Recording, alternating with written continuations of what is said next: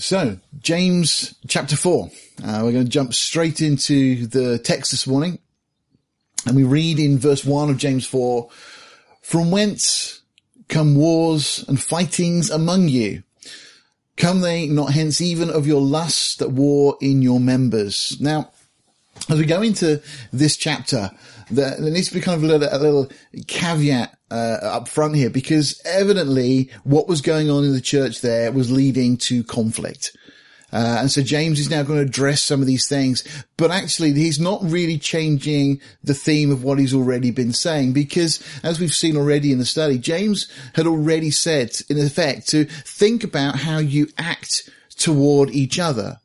He'd given that example of rich people coming into the assembly, people that are well dressed, and the way that maybe we would respond to those that would be different to the way we would respond to somebody that maybe wasn't so well dressed or didn't appear to be affluent.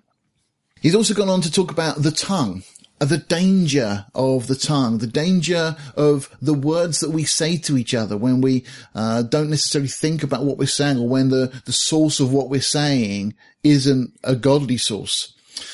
And really this comes back to that same underlying theme that we've been going on and looking at now for the last number of weeks as we've been going through James, that we've got to understand the direction of flow that causes you to judge with impure motives.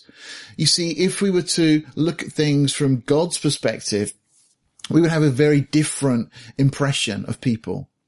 Now, we've seen a really vivid example over the last 10 days or so in the world with this whole situation with this individual in America, Floyd, who was murdered by the police in America, and the reaction that that's brought around the world. The way that people are so quick to judge based upon what they perceive on the outward. I mean, unfortunately, I think there is a misnomer, a misunderstanding here, and there's a lot of misinformation that's being spread. And what I mean by that is the Bible says in the book of Acts that there is not different races. There is one race. We are of one blood. It's the human race. You know, and actually the problem isn't so much racism, although that's being touted as being the problem. The real problem is the way that people perceive other people who are not in their particular group and their particular social environment. And that's one of the challenges, and that pervades society. It's not just an issue of skin color. That in a sense is kind of a side issue. It's being made to be the big thing. But the real problem here is the way that individuals are treated based upon their standing in society, their wealth or not, and so on. And unfortunately, this is the whole issue that James was addressing. The way that we judge other people, that we place, in a sense, of value on other people's lives, of whether we think they are of value to us or not of value to us. Now, from a biblical perspective, and this is James's point that he makes back in the first chapter, and going into the second chapter, the same thing, that, you know, we need to be so careful that we don't judge people with impure motives. We need to see people as Jesus would see people. Jesus never looked at people's skin color, or whether they were a male or whether they're a female, whether they're a Jew, whether they're a Gentile in that sense. Of course, Jesus came to the house of Israel, to the lost sheep of the house of Israel first. But he spoke to Gentiles. He spoke to Samaritans. You know, Jesus didn't care about those social boundaries that we build up. And as the church, we've got to be very careful we don't fall into that whole political argument and start trying to make our own little agendas and points here. The real issue here is, are we loving as Christ loved? Because if we do, then the whole issue that is being spoken about at the moment starts to dissipate if we just show that love for everybody regarding of their standing. Again, as James said, whether they seem to be well off, or in a sense the underlying idea is, can they benefit me, can they help me, or not? You know, so there's a lot that's so applicable to our current situation that we've already been looking at, that James has been saying, but it really speaks again of that source of flow. Are we influenced by the worldly things, that teach us to look out for ourselves, to do the things that will benefit us? Or are we looking at things from a godly perspective where, of course, the greatest commandment is to love the Lord our God with all our heart, our soul, and mind, our strength. But the second is just like it, and that's to love our neighbors as ourselves. And the children this morning, they're going through the 10 Commandments. And what do the 10 Commandments tell us? Well, the first part of the 10 Commandments, the first tablet, is all about loving the Lord your God. The second tablet is all about loving a neighbor as yourself. It's all summed up in the law. This goes back to really the Garden of Eden, but really from the time the law was given, from that moment, then we've got this very clear mandate that we have to put God first. We have to put other people before ourselves, and we're to think about the way we treat others. And James's argument here is, that's great in society, and all true and applicable, but especially in the church. You see, again, we need to understand the source of the flow that comes out of our tongue, the things that we say, and that's what we've gone through already. So really, James is building here on that and saying, actually, and I like the expression he uses, or the way we have it translated, from whence come wars and fightings. This isn't just little squabblings. These are situations where we can be almost bitterly opposed to others within the fellowship. Now, not necessarily just our own fellowship. And I hope and pray we haven't got anything quite that extreme. But certainly within the church, we see all sorts of these type of things, with one group kind of very much pitted against another group, and lots of challenges. Now, of course, there are issues regarding doctrine, and we're to stand up for the truth and speak the truth in love and so on, all applicable stuff. But there should never be wars and fightings, not within the Church of Jesus Christ, not within the body of Christ. It's crazy to think that a body would fight itself. And yet, of course, that's exactly what we see often in the church. Now, I've heard it said before, and I think it's very true, that either giving in to a lust or rejecting it will bring disappointment. Now, the reason I say that is because James says here that the source, the wars, the fightings come from the lusts that war in our members, in our bodies. Okay, so it's that worldly influence that actually changes our attitude and our mindset. Okay, and this applies within a fellowship, but it also applies even more so within a family. Any family unit. If people are just caring about their own pleasure, their own wants, their own desires or whatever. And by the way, lust, often we tend to think of lust in a physical sense, but this can apply in all sorts of things. A lust is wanting something and wanting it now. And that can apply to attitudes we have in terms of wanting retribution if somebody wrongs us. If somebody in your household wrongs you, what do you do? What's your response? Do you show the grace of Jesus Christ back, or do you look to get even? And it's something we need to be teaching our children, that we need to show that grace to others that we would want to receive ourselves. And the point here is that because giving into a lust or rejecting it, either way is going to bring disappointment, and it will, the best thing to do is to avoid it in the first place. We've got to turn off the tap of the flow of things into our lives that are ungodly. And James is really going to hammer that. Now, this chapter this morning really is quite a brutal chapter. We've said already that James is considered by many commentators and scholars to be one of the most authoritarian writers of Scripture. The things he writes are just direct commands, and we've seen that in our introduction. We talked about the way that James writes this, and no doubt building on his own experience, growing up in the same family as Jesus, seeing the way Jesus dealt with and responded to challenges and situations and hurts and so on. We saw back in the first chapter that we're not to put ourselves in a place where that desire will conceive.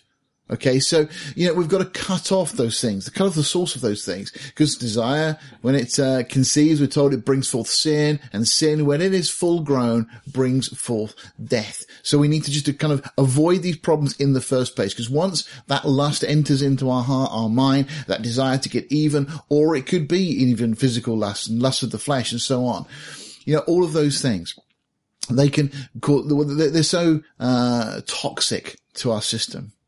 I just want to read this to you from Oswald Chambers. This is from his book, or the book that was put together of his teachings on the psychology of redemption. And he makes this comment, reading from 1 Corinthians 15:47. He says, the first man is of the earth, earthly. He says, this is man's glory, not his shame, because it is in a creature made out of the earth that God is going to manifest his glory. We are apt to think that being made of the earth is our humiliation, but it is the very point that is made much of in God's word.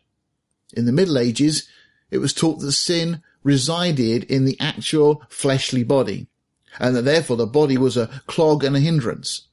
The Bible says that the body is the temple of the Holy Spirit, not a thing to be despised.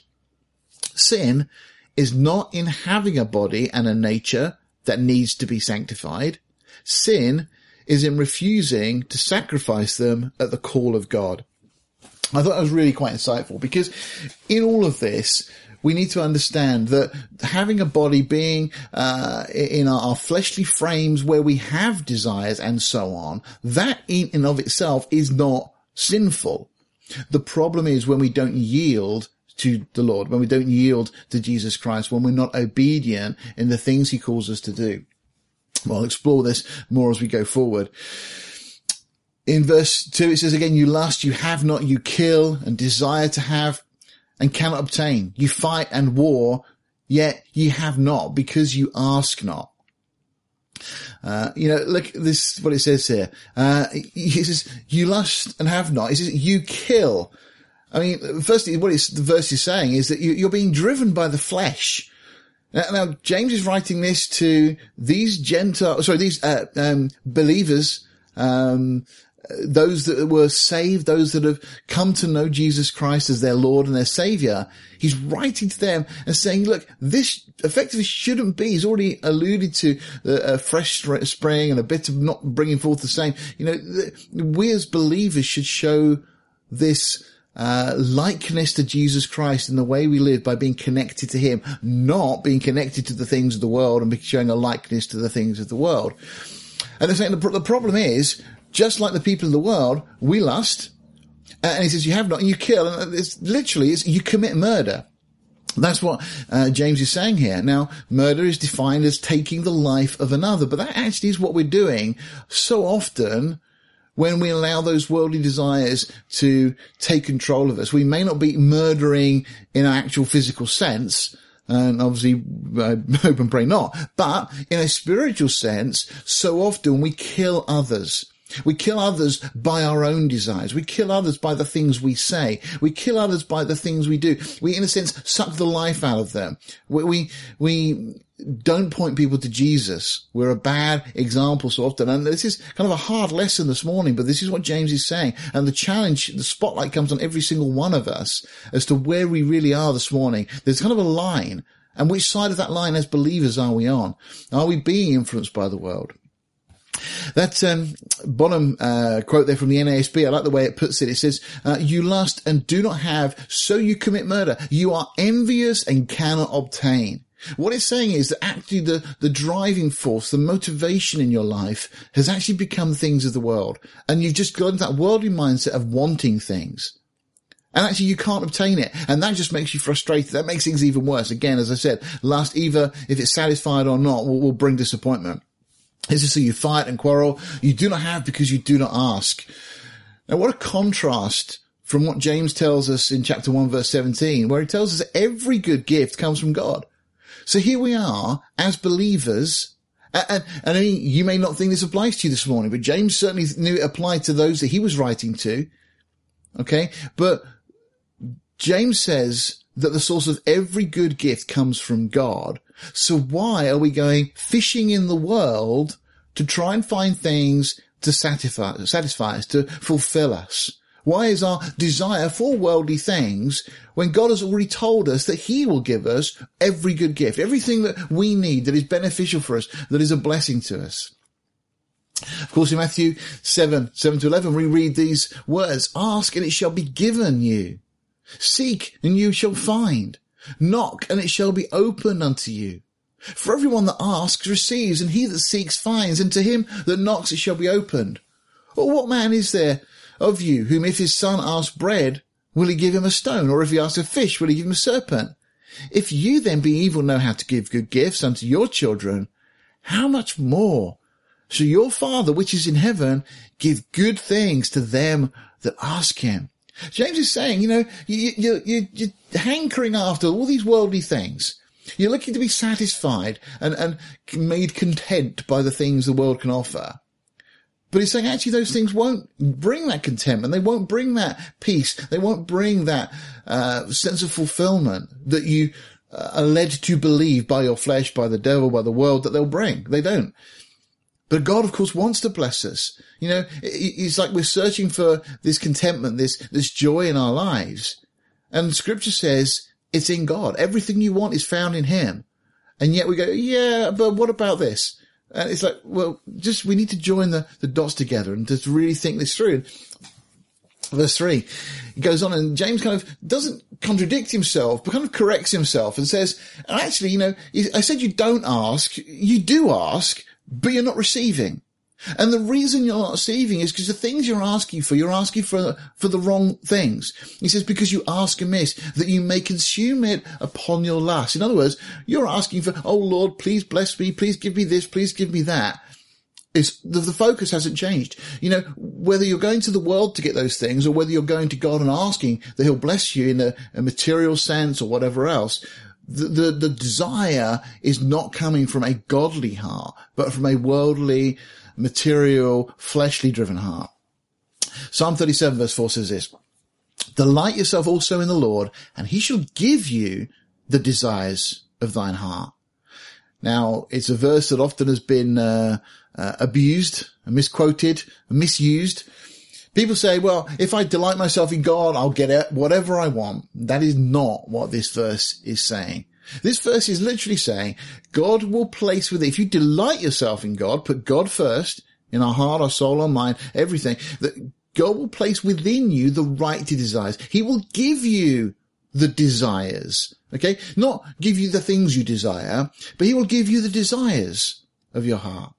And of course, that's going to lead to peace and blessing, and that's what we need to be doing. The problem is all the time we are so accustomed to the worldly ways of things, the worldly mindset. And of course, we are so influenced by what comes through the media, what comes through our TVs, what we see going on in the world around us, our ungodly, unchristian friends, those maybe that we mingle and mix with in the workplace and whatever else.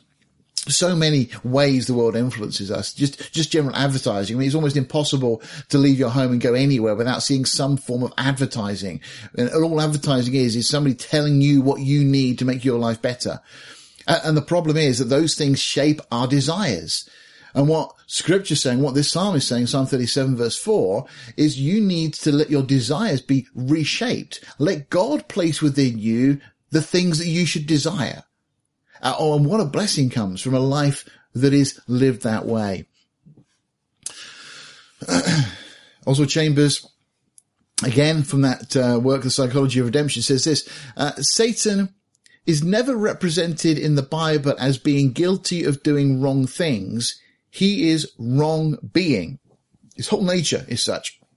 But then he says, men are responsible for doing wrong things, and they do wrong things because of the wrong disposition in them. Okay. Again, let me just go back to this diagram we've looked at most weeks now, really, but it's a source of flow.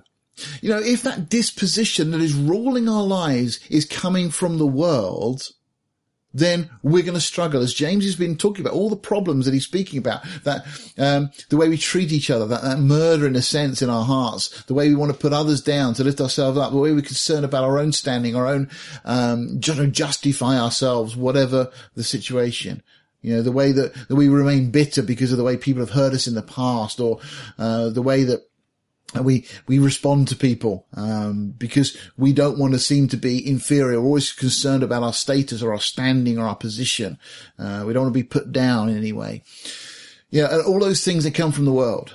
On the other side of that, of course, we're fed by the things of God. And of course, there's great contentment. There's great peace because as a child of God, that you are loved of God. It doesn't get better than that. You'll never be more accepted than in God, because God accepts you as you are. It was while you were yet a sinner that Christ died for you. You won't have a greater love in your life than the love that God brings. You won't have a greater sense of peace than the peace that comes from that relationship with God. I mean, the reason most people have unrest and have anxiety and so on is because there's a disconnect between them and God. If we are connected to God, then we should be content. As Paul said, he's learned to be content in all things, in all situations. Why? Well, because the things of this world are not the priority. It's not about his standing. It's not how other people see him. It's simply about that relationship with God. We get that right, and everything else falls into place. It's what Jesus said, again in Matthew's Gospel: seek first the kingdom of God, and all these things shall be added to you. Again, get that flow right. Understand that God is a source of blessing if we are connected to him. If he has given us those desires in our hearts, again, we go to him, that which we ask in prayer without doubting and asking faith. He's promised that he will hear us when we pray. Verse 4 goes on, you adulterers and adulteresses. I mean, this is pretty tough language, from James, this kind of head of the church. I mean, this is the kind of thing that people I'm not going back to that church again. I mean, you can imagine those that received this letter first time round thinking, oh, this is a lovely letter from James. James, oh, is that really wonderful? Great. He's a pastor in Jerusalem, isn't he? Yeah, I know James. And then you get a letter that's saying you're an adulterer or an adulteress, calling you a murderer. I mean, this is really heavy stuff, but this is the intensity that James is wanting to get across to us. This stuff matters. It's not stuff it doesn't really matter. You can live how you want as a Christian. James is saying, no, you cannot. There's a standard that we need to live to. It's a godly standard. It's a righteous standard. We don't have to do the work. God does that work in us, but we need to yield. We'll come to that in a while. So again, you adulterers and adulteresses, know ye not that friendship of the world is enmity with God? Whosoever therefore will be a friend of the world is the enemy of God. Okay, just to clarify here, this is adultery that he's referring to, not fornication. So just to clarify, in scripture we have those two terms used. Fornication speaks of an intimate relationship outside of a marriage context. But adultery is indulging in a relationship other than with the one you are espoused to. What James is saying is that we have been espoused to God. We are in this relationship with God. We are, as the church, the bride of Christ. And so any relationship we indulge in outside of that is considered adultery. So although it seems a really kind of nasty slur almost that James is making here, saying, you accusing those that are reading this, which is you and I, of being adulterers and adulteresses. Actually, he's right on, because any relationship we have outside of that relationship with God, anything that becomes more important to us than that relationship with Jesus puts us in that category. And he says, again, know ye not that your friendship with the world. Now, friendship, in the Greek, it's philia. It's really fondness. That's not an easy thing to swallow if you start to think about the implication. James is saying, don't you know that even fondness with the world is enmity with God? Well, think of all the things you're fond of, the things you like to do in your spare time. How many of those things have as their source something of the world? Be it sport, be it films, TV, whatever we watch, be it whatever activity, even being things such as keeping yourself personally fit and going to the gym and so on. What's the purpose for that? Well, of course, there's a sensible argument that can be made for keeping yourself physically fit. But so often that becomes a goal in itself. You're wanting to be better or seen better by other people. So again, it's the root of all those things. What are we fond of? And this really touches so much of our life. This is really a kind of a tough lesson to take this morning, but it's where we are. This is what the Lord is saying. This is the challenge that's being laid before us. That word philia, again, it's where we get the word affiliation. It's not talking about people that are absolutely in love with the world. Are you affiliated to the world? Are there things in the world that kind of you consider, okay, well, you enjoy this and you enjoy that? Well, this is the challenge. And look what James is saying. And again, this is not me saying, this is what James is saying this morning. He uses the word, it's enmity. Okay? And this Greek word, echthra, and it literally means hatred, or the NASB translates it as hostility. So if we are fond of the world, then it's hostility toward God. Why? Well, because God paid the ultimate price in sending Jesus and has purchased us by the blood of Christ. And then we go and indulge with the things of the world. And that's why James says adulterers, adulteresses. Really heavy lesson here this morning. Verse 5 goes on, do you think that the scripture says in vain, the spirit that dwells in us lusts to envy? Again, the NASB, I like the way this translates. It says, or do you think that the scripture speaks to no purpose? In other words, do you think the scripture doesn't matter? Don't you think it applies to your life? That God really does care about the way we live our lives? You see, so often we have teaching about grace, about salvation, about God's goodness, the way that we're saved by grace, that we don't have to contribute anything. And all of that is true. But the danger is it can provoke complacency in us. And that's what James is trying to address. James is saying, don't just take your salvation for granted. You can't work towards it. You can't earn it. There's nothing in you that can make you right with God. But once you have been made right with God, well then you should be being sanctified. That is set apart. That means that we should redirect that flow. That means that the source should not be from the world, but from God. And we've said already, we're talking about reading God's word. We're talking about praying. We're talking about fellowship.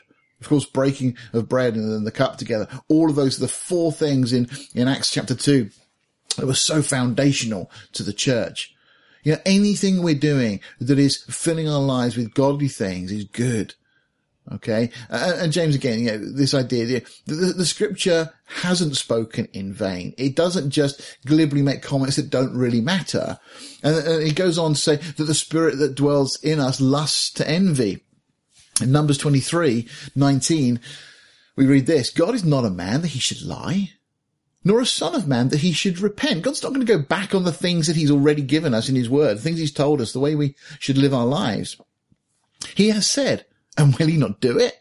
Oh, Ecclesiastes says that God requires an account of things that are past. Now, of course, in regard to sin, it's all been paid for. But we are made very clear in the New Testament that when we get to the bema seat, the judgment seat of Christ, everyone's work will become clear, become manifest, because the day will declare it. Okay, and if we're going to receive a reward if we've sown to the Spirit. But is Galatians again, 6:18, I think it is, tells us that, if we sow to the flesh, we're going to reap corruption. So God is very serious. The scripture is very serious about these things. Has he spoken and he will not make it good? In other words, not follow through on the things he said? No, God is not going to bend the rules for us. He's not going to say, oh, well, it was okay. You were saved. That was really all that matters. And of course, salvation is the primary thing. But once we are saved, there is an expectation, and scripture makes it very clear, that we should be living for his glory and not our own. 1 Corinthians 3:16 says, know you not that you are the temple of God, and that the Spirit of God dwells in you. This is why these things are so important, because God has chosen to send his Spirit to dwell in you and I. So everything you do, everything you say, everything you look at, every place you go, you are taking the Spirit of God with you. You are making him part of all of those things that you spend your time doing. And he says, if any man defile the temple of God, him shall God destroy. For the temple of God is holy, which temple you are. Now, we could probably spend a morning just going through talking about really the implication of this. What does it mean? What does it mean that God would destroy? Well, I think we can get a clue in Corinthians where we have an individual that Paul says to the congregation to reject, to cast out of the church, because that individual was indulging in an immoral relationship. And he says, hand such a one over to Satan for the destruction of the flesh, to destroy him. And I think that you will find that if you are playing around with things of the world, okay, if you're allowing ungodly influences and things in your lives that are becoming more important to you or are more important to you than the relationship you have with God. If those things, if even talking about them this morning makes you uncomfortable because you think, well, but, this isn't such a bad thing and you're trying to justify it. Well, there's probably the Holy Spirit putting his finger on you already saying you need to be aware or think about where your priorities really are. And God will sometimes allow you to go through a very, difficult time. One of those kind of night seasons sometimes. Again, God doesn't tempt, but we saw back in the very first chapter of this book that God does allow challenges to come into our lives. Why? the trials and so on that we experience, that we may be perfect and entire and complete, lacking nothing. Okay. And this verse is telling us, if you're playing around with the things of the old life, okay, then God will destroy. And God is not going to crush you. That's not what this is saying. But God will allow you to come to such a place, like the prodigal son did, of looking and saying, wow, look what I would have had in my father's house, and look what the world has given me. So sometimes the Lord allows us to go through those very difficult times if we're going through this. So be very careful, because that's not a road that anybody wants to go down. Okay, the prodigal son experience is not a good experience. Yes, the father was there. Yes, the father welcomed him with open arms. But what needless pain was borne by that individual? What needless pain is borne in our lives, because we have to sometimes go through these valleys to learn how to climb the mountain. And then we're told, this is got to be to me one of those great verses of the Bible. There's a few verses in the Bible that I absolutely love to bits. I love in Daniel where it says that Daniel purposed in his heart. I love that expression. I love the bit in the book of Ruth where Ruth happens upon the field of Boaz. That's just one of those lovely scriptures. It just happens. And God, of course, ordains the whole thing, and then we have in Ephesians that great statement, but God. It talks about all the problems, all the challenges, but God. We were dead in trespasses and sins and so on, but God. What a great line. And then this one needs to be added to that list. But he gives more grace. So all the stuff we've just been talking about, all the challenges, all the problems, all the worldliness that so impacts and influences our lives. Well, look at verse 6. Just read that a few times. Get that in your head. It'll become a memory verse. James 4 verse 6. But he gives more grace. And again, James 4 verse 6. He gives more grace. Everything you need to live a godly life is waiting for you simply to claim. All right. This morning, as it happens, I wanted to get a couple of those quotes that I put in there from the NASB. I got a number of different Bibles and I go to different ones. As you know, I prefer to use the King James as my main study Bible, to use and to read, but I like looking sometimes at the other translations. And, I didn't have a digital copy of it.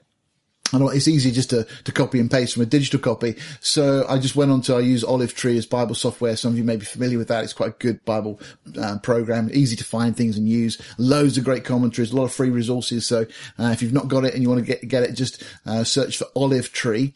It's just a useful tool. But I purchased the NASB and downloaded it this morning. Now, it was one thing purchasing it. Okay, it was mine. The moment I'd kind of put my credit card details in, I bought it. It was only just a few dollars in America, so, but I had to download it. If I didn't download it, the fact that it was mine meant nothing. I couldn't access it until I downloaded it. Okay, and when it downloaded, it's then on my computer. I've now got it. All right, that's, in a sense, is a poor analogy to a point, but that's a little bit like grace. It's yours. It's there. All the blessings, all the riches, that acronym. I know that the young people did this last month at the youth group meeting. The acronym, God's riches at Christ's expense. That's what grace is. It's God's riches because it cost Jesus. Okay, we get it because Jesus paid for it. It cost him everything, but it's now freely available to you and I.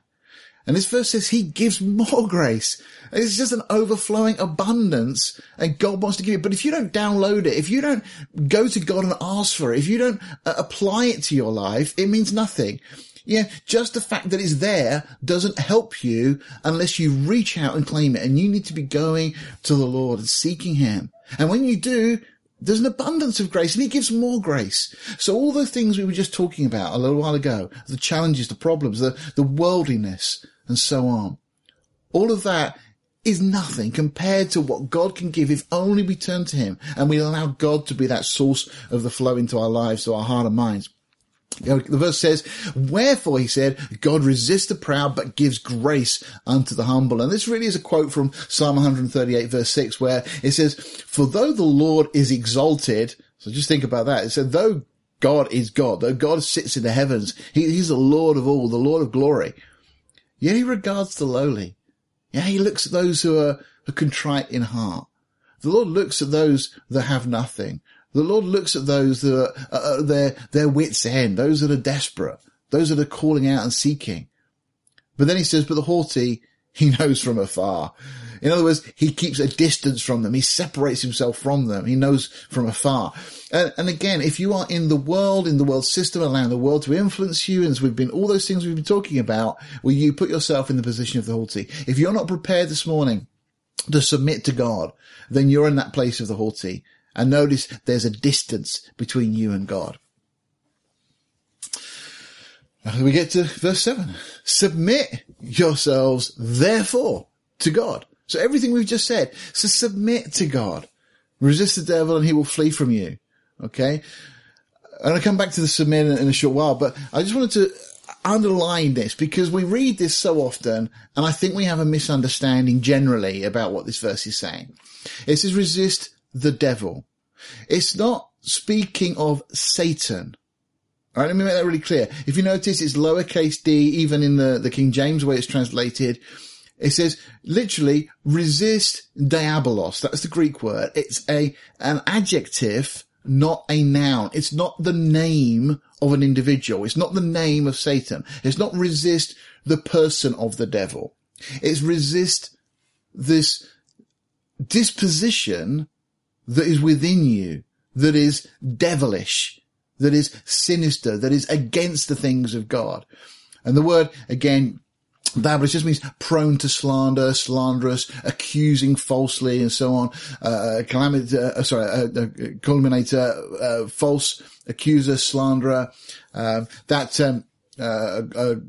Calumniator means malicious, is simply what that means. It's all of those ideas tied up. Everything is against God. So really, it's a metaphor applied to a man who, by opposing the cause of God, may be said to act the part of the devil or to side with him.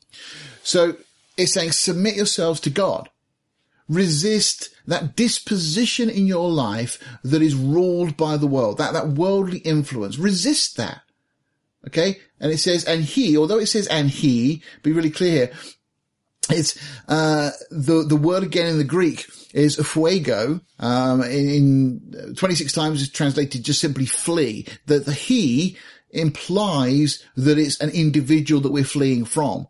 Now, the individual you're fleeing from is your flesh life, the old man, as scripture sometimes refers to it. So 3 times it's translated escape, twice it's flee away. So it's literally resist that disposition within you that's opposed to God, flee from that. Okay? Flee from that. Get away from those things. Joseph, when he was in Egypt, when he's tempted by Potiphar's wife, and as I've said a number of times, sometimes I think there's that mindset, and forgive me if this is just me, but we think of kind of Potiphar's wife as some kind of Joan Collins type of character. You think, not really interested, thank you very much, but in actual fact, at that time, because the age span in Egypt wasn't that high, 40 years old was typically a good age. We see that from some of Pharaoh's comments, that Jacob was amazed how old he was when he gets to meet him. The Potiphar's wife would have probably been a young, beautiful woman. And Joseph flees, but he's not just fleeing from her. He's fleeing from that desire within him to do something about that offer that had been presented to him. Because, of course, if Joseph had stayed and tried to think about it and ration it out and reason it and think, well, maybe we could just stay and have a chat. Well, the moment you do that, you're putting yourself in that position. Desire is conceived, we said earlier, So Joseph was running away from that, not just the external, but the internal, getting himself out of that position. And that's what we're to do. So we have to resist, again, the devil within us, that devilish, worldly nature. We're to flee from that. The word submit, the beginning of the verse there, is hypotasso, in the Greek, and it means to put under or to come under authority. And by the way, it's willingly. That's what we're to do. You see, God won't force you. God will indeed, as we've seen already, if you're playing around with the things of the world, if they are the dominant influence in your life, because your body is the temple of the Holy Spirit, God will destroy you. We've seen that. He will allow you to go through some mortification process so that you come back to him. But what God really wants, and what James is urging for all of us as believers, is to submit yourselves, therefore, to God.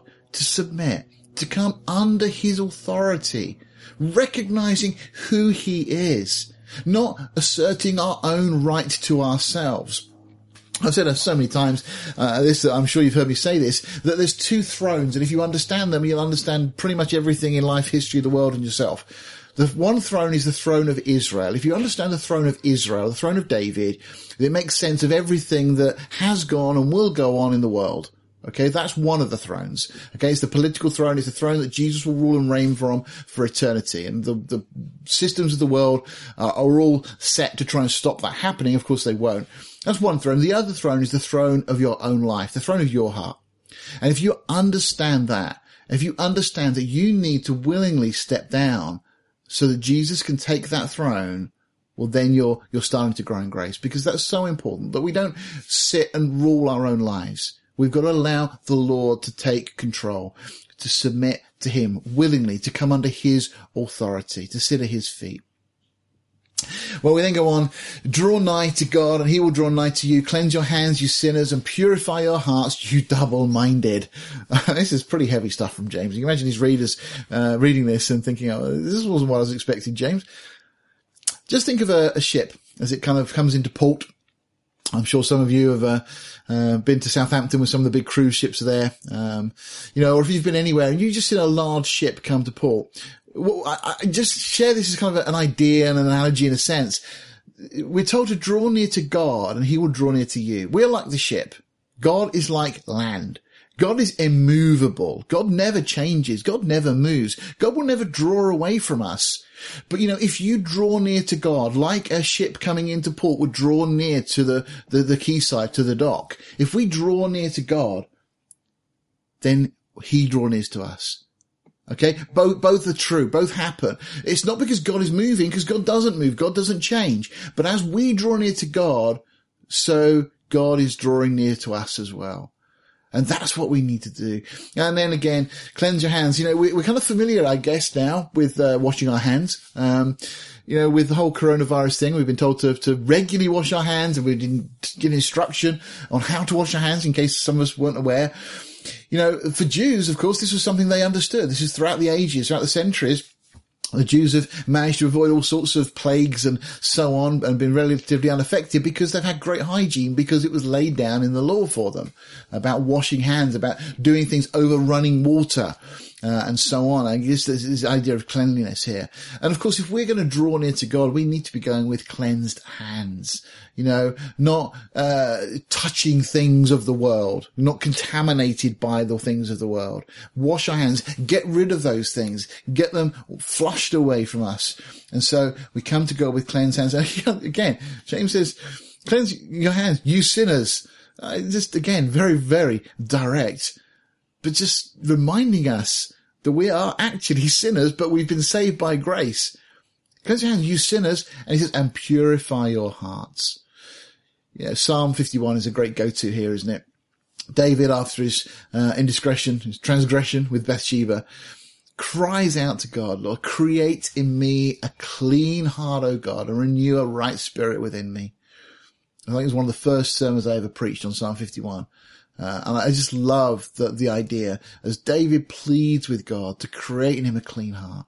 And here, purify, just, purge out everything that is not of God. Everything in your heart, every image you've seen, everything you've heard, everything that's offended you, every desire you've had that's not godly, every motive or intention that's not been pure, root it out of your hearts.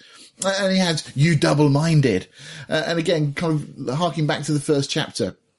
And really speaking of being confused because you're getting input both from the world and both from God. Okay, as Christians, we get together on Sundays, we fellowship, we listen to God's word, we study, and of course other times in the week and so on. And maybe we listen to Christian music from time to time, or hymns or worship music, whatever. So we're getting godly influence. But the problem is sometimes we're getting so much worldly influence too. And he's saying you're confused, you're double-minded. And again, this is exactly what he said back in the opening chapter. And then he says, be afflicted and mourn and weep. Let your laughter be turned to mourning and your joy to heaviness. This isn't the words of somebody that's saying it doesn't matter. James is saying this really matters. You know, if you have to be afflicted, if you end up mourning and weeping, if that's what it takes to sever the ties with the things of the world. You know, there's a great example in the Old Testament in the days of Ezra. When they'd come back to Israel, a number of them had taken Gentile wives. And Ezra, in what seems on the surface a really harsh thing, says, anybody that's got a Gentile wife that worships other gods, or whatever, you've got to sever that relationship and send them away from you. And you're thinking, you can't say that. But Ezra does say that. And he's absolutely right. Because the danger was that, well, we've all seen how viruses spread. We've all seen the danger. And that's what Ezra was saying. These people were bringing into the nation of Israel their religion, their worship, their gods. And he'd already seen from history what had happened and what led Israel into Babylon in the first place. Now they're back from Babylon. Ezra, as one of the leaders of the nation, is saying, no, we're not going to tolerate this. And so there was that affliction, there was that mourning as people had to effectively say goodbye to people that they'd loved. But those people had foreign gods, and the rule was very simple. They cannot and will not be allowed to be part of the congregation of Israel. You have to separate yourself from them. And that's what it's saying to us here. You know, Jesus said something very similar. He said that if your eye offends you, pluck it out. That's really what James is saying. You know, if your hand offends you, chop it off. Now, of course, in the physical, that isn't going to actually solve any problems. Because the real problem is the heart. And this is what James has already alluded to. Jesus made that very clear as well. It's out of the heart that proceed these things. But the principle, the idea that's being conveyed there is even if there has to be this severing of things, and that might be uncomfortable, there might be things of the world you think, actually, you know what, I really like that. I like sitting and watching box sets on Netflix, or I like, you know, spending time with non-Christians. I enjoy their company, or I like watching certain things or doing certain things or going certain places. You know, some of those things, it really might be a severing. It might be hard. But James is saying, you know what? So what? If you're afflicted, if you end up mourning, if you weep, okay. Because he says, let your laughter be turned into mourning. All the things that you're saying you enjoy now, cut them away from you, and your joy to heaviness. In Colossians 3 verse 5, Paul there amplifies this a bit more for us. He says, mortify, put to death, therefore your members which are upon the earth, fornication, uncleanness, inordinate affection, evil, concupiscence and covetousness, which is idolatry, for which things' sake the wrath of God comes on the children of disobedience, in the which you also walked sometime when you lived in them, but now you also put off all these, anger, wrath, malice, blasphemy, filthy communication out of your mouth. Lie not one to another, seeing that you have put off the old man with his deeds, and have put on the new man, which is renewed in knowledge after the image of him that created him. That's a pretty extensive list. You know, even the little lies, you know, that sometimes in the workplace you kind of encourage to tell. Little things that maybe seem innocuous, still lying. You know, filthy communication. Sometimes those jokes that people kind of pass on to you, maybe on your phone or even just verbally, you know, and you think, oh, I thought that was quite funny. You know, if it's not godly, keep away from it. There's so many ways it's going to apply. Again, be afflicted, mourn, weep, let your laughter be turned to mourning, your joy to heaviness. And Romans 8:5 says, for to be carnally minded is death, but to be spiritually minded is life and peace. Isn't that what we want? There's a much better side of the coin to have, to be spiritually minded. And verse 11 carries on and says, therefore, brethren, we are debtors not to the flesh to live after the flesh, for if you live after the flesh, you shall die. But if through the Spirit do mortify the deeds of the body, you shall live. That requires action. This isn't just okay, I'll think about it. No, James is saying, Paul is saying, we have got to be really serious about this. We have been given the most amazing thing. We have been given salvation. We deserve wrath. We deserve judgment. We've been given life. We've been promised blessing. We've been made heirs. We've been given all these wonderful, incredible things that are too many to even mention. And that in promise of eternity, all we're being asked to do is to sever the ties with the things of the world. Humble yourselves in the sight of the Lord. Just recognize that he is God and that we have to humble ourselves before him. You know, it's the idea of assigning a lower rank or position to ourselves, stepping off the throne of our own hearts. And we're told, in the sight of the Lord, and he shall lift you up. Okay? God doesn't want us down on the floor and wallowing in self-pity. But God wants us to be humble as we come before him, to acknowledge these things, not to try and make excuses. You know, and the danger with a message like this, we can all try and make excuses about the things that we want to allow in our lives, the things that are okay, because they don't really hurt us. No, humble yourselves. Put him on the throne.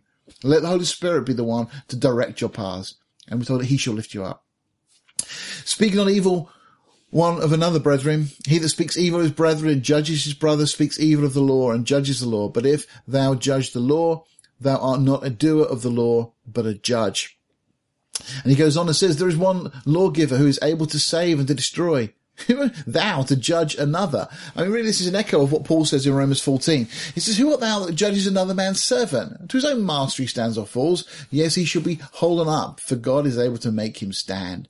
You know, we're not to be judging others, because the problem is we look with those eyes that are so influenced by the worldly parameters. And again, come back to this whole race thing that's going on at the moment. You know, so much of that is driven by that which is in people's hearts about those that they deem to be important, those that they deem to be of value, those that they deem to be of a blessing or benefit to them. And so much of these problems just come from this root. But, you know, we're not to judge. The law is able to judge, but we are not to apply the law. We're not to judge others, because the problem is, of course, as Jesus makes it very clear, that there's a plank in our own eye. You know, when we go to look at another and we look at the speck in theirs, there's a plank in our own, and we need to deal with those things. And this is what James is really saying. I think this is why he puts this in here after all that he said. You know, turn the spotlight round on you. Don't start looking at others and saying, well, they can do that, they can do that. No. Turn the spotlight on yourself. That's what James is saying we should be doing. Go to now, he says. All right, come on, get up. Let's think about this. You that say today or tomorrow we will go into such a city, continue there a year and buy and sell and get gain. In other words, he's saying, right, for all of you people that are saying, yeah, but I've got to be practical. I've got to think about the things of life, the important things. I've got to provide an income. I've got to do this. He said, hang on a minute.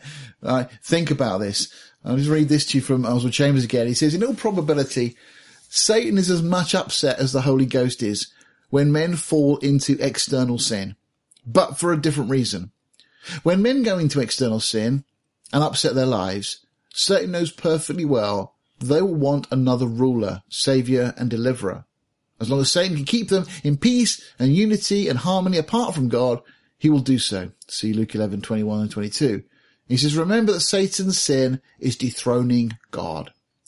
You see, one of the situations that Satan would love us to remain in and stay in, this is what Oswald Chambers is saying, is that place where we're kind of caught up with the run of things. We might not be actively going out and indulging in all sorts of vice and things that are horrid and wicked and sordid and so on, you know, but if Satan has got us so consumed with the things of the world, focusing on, well, I've got to do this, I've got to do that, I haven't got time for things of God because, well, he's got us where he wants us, and he's still feeding us all the time with these worldly things. So, again, quite an insightful quote from Oswald there. Whereas you know not what shall be on the morrow, for what is your life? It is even a vapour that appears for a little time and then vanishes away. You know, just think about it this morning. We don't know how long we have left. And actually, you know what? We've probably got less time left in a sense that the rapture could occur at any moment. You know, for people through the ages, they may have had their 70. They may have had their 70 years. Some of them may have lived even longer. You know, but the Lord could come back at any moment. We haven't got time to be playing with the things of the world. You know, God is calling us to an intimate walk with him, a walk where he is our God. We are his people. We're supposed to be learning now in this time to be overcomers so that we're going to receive a greater reward and the blessings that scripture speaks of. So many things to come. We haven't got time for those things. Life is just a vapor. And you think about the things that seem important to you now, they're really not important, not the worldly things. Matthew 6:25-34, you know the scriptures. Jesus says, don't take any thought for tomorrow.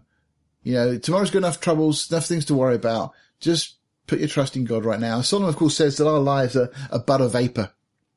You know, they're just passing away. Everything in this world, in this life, is vanity.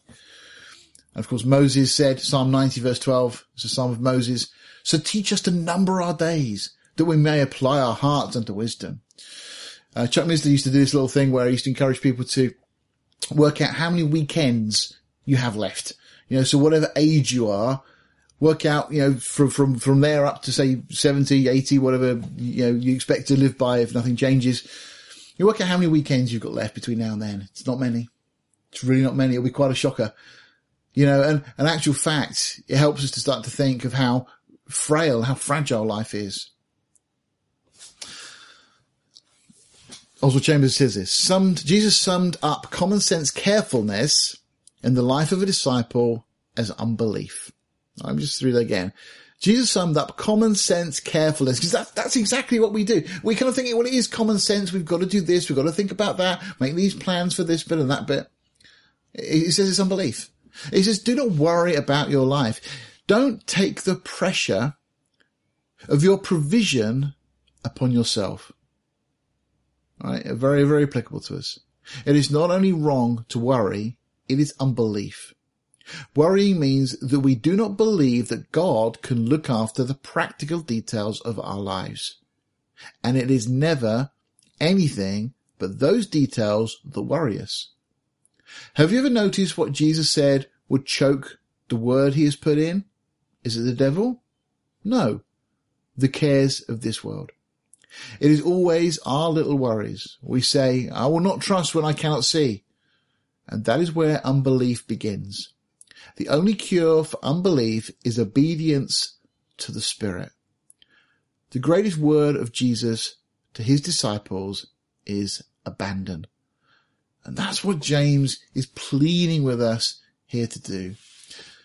Verse 15, for that you ought to say, if the Lord will, we shall live and do this or that. But now you rejoice in your boastings. All such rejoicing is evil. He's saying, you know, some of you are so kind of pleased about the plans you're making, what you're doing, but that's not good. That's purely being driven by the world, by the world's expectations. And that's the tie, that's the source we have to break. And so to conclude this morning, this is a powerful ending. All right. Make sure you're sitting comfortably. Verse 17. Therefore to him that knows to do good. And by the way, if we've just gone through this chapter, we can't now say we don't know it. Therefore to him that knows to do good and does it not, to him it is sin. All right. James just concludes by really, it's not so much a bombshell as just a big explosion in our minds and hearts by simply saying to us, okay, you now know what you're being asked to do. There is no excuse. Maybe you hadn't understood these things fully before. Maybe you really weren't aware of the flow from the world coming in and influencing you, and the way that we should be allowing God to be enthroned, Jesus to be enthroned in our lives, and to allow the Spirit to feed us, to direct our paths and so on. Maybe we should be allowing God, maybe we haven't understood that we need to be letting God create in us the desires we should have. But, now we know all that stuff. If we don't do it, it is open rebellion against God. That's what sin is. So there is no excuse.